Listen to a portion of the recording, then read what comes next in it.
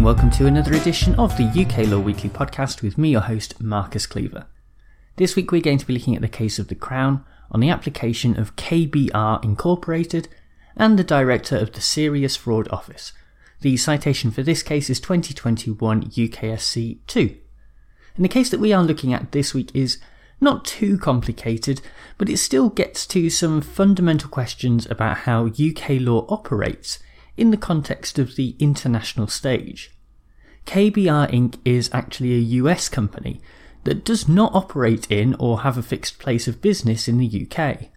However, it does have UK subsidiaries, including KBR UK, who had been investigated for fraudulent activity. In April 2017, the Serious Fraud Office, or SFO for short, issued a notice to KBR UK under Section 2.3 of the Criminal Justice Act 1987. Under that provision, the director of the SFO can require a person or company to produce documents that are relevant to an investigation into serious or complex fraud, and a failure to do so is a criminal offence. While KBR UK mostly complied with the notice, they also made the SFO aware that some of the requested documents were not held by KBR UK, but were in the possession of KBR Inc. in the States.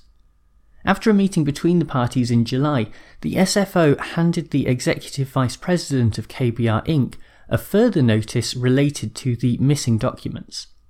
At this point, KBR Inc. took action to try and quash the latest notice by applying for judicial review. The main thrust of their argument was that such a notice was ultra vires, or outside of the power of the SFO, because Section 2.3 of the Criminal Justice Act 1987 cannot compel a foreign company with documents held outside of the UK to produce those documents. The Divisional Court disagreed and held that where a foreign company and a UK company are so closely connected, Section 2.3 can apply extraterritorially. KBR appealed to the Supreme Court, and that is where we pick things up. When thinking about this case, a good place to start is to go back to when, as a law student perhaps, you learnt about parliamentary sovereignty. One of the common examples that is given is that if it wanted to, Parliament could legislate to ban smoking in Paris. The idea is that even though this would be practically unenforceable, it is still something that Parliament could do.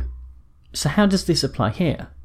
Well, outside of theoretical examples, Parliament does sometimes legislate extraterritorially, such as when certain crimes are committed abroad by a person who is habitually resident in the UK.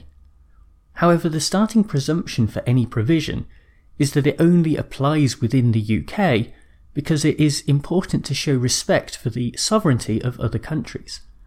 Normally, if there is an intention for something to apply beyond these shores, then that will be clear within the legislation. So the question in this case is whether Section 2.3 of the Criminal Justice Act 1987 displaces the presumption. The section itself does not make any mention of extraterritoriality, and there is no conclusive indication from any of the other surrounding provisions either way. As part of their arguments, the SFO suggests that extraterritoriality should be implied because the purpose of the Act is to facilitate the investigation of serious or complex fraud. Often that will have an international element to it, and so extraterritoriality is essential in order to properly fulfil that purpose.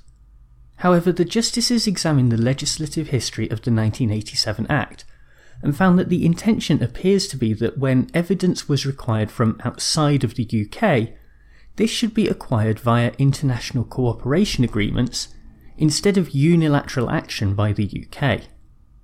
That original idea then appears to have been further developed over time as Parliament has further strengthened the ability of the UK to join and participate in such cooperation agreements. The international law concept of comity, which basically just means friendliness between nations, would be undermined if the UK authorities simultaneously considered themselves to have broad, sweeping powers as well.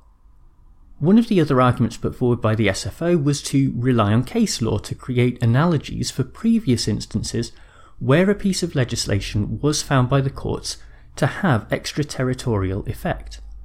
However, the Supreme Court did not find any of these analogies especially close or convincing in relation to the present proceedings. Instead, they looked at the 2012 case of Serious Organised Crime Agency and Perry, where it was held that a disclosure order issued under Section 357 of the Proceeds of Crime Act 2002 could not be imposed on a person outside of the UK. There are a lot of similarities between that provision and Section 2.3 of the Criminal Justice Act 1987 that we are looking at here today. Ultimately then, KBR succeeded in their appeal, and the SFO will need to find an alternative way to proceed with their investigation. Overall, I think that this is probably the right decision. It is true that if the SFO were able to take unilateral action, then their investigations would be able to be more effective and less time-consuming. However, that has to be balanced against the importance of maintaining friendly relations with other countries.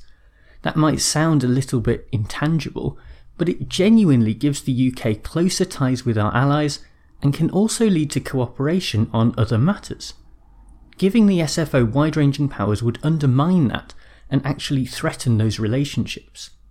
In the past few years, as it appears Britain has adopted more of an island mentality, it's nice to see the Supreme Court still understanding the key role of diplomacy. Well, thank you very much for tuning into this podcast, and thanks as ever to bensound.com who provide the theme music. A quick reminder before we go that if you would like to support the podcast and help to keep it ad-free, then you can subscribe to my newsletter and earn yourself some nice perks, including more content from me each week and a free ebook on how to answer essay questions on a law degree. This week in a special newsletter I talked about the recent Shamima Begum decision. If that sounds like something you're interested in, then check out the link in the description to this podcast episode.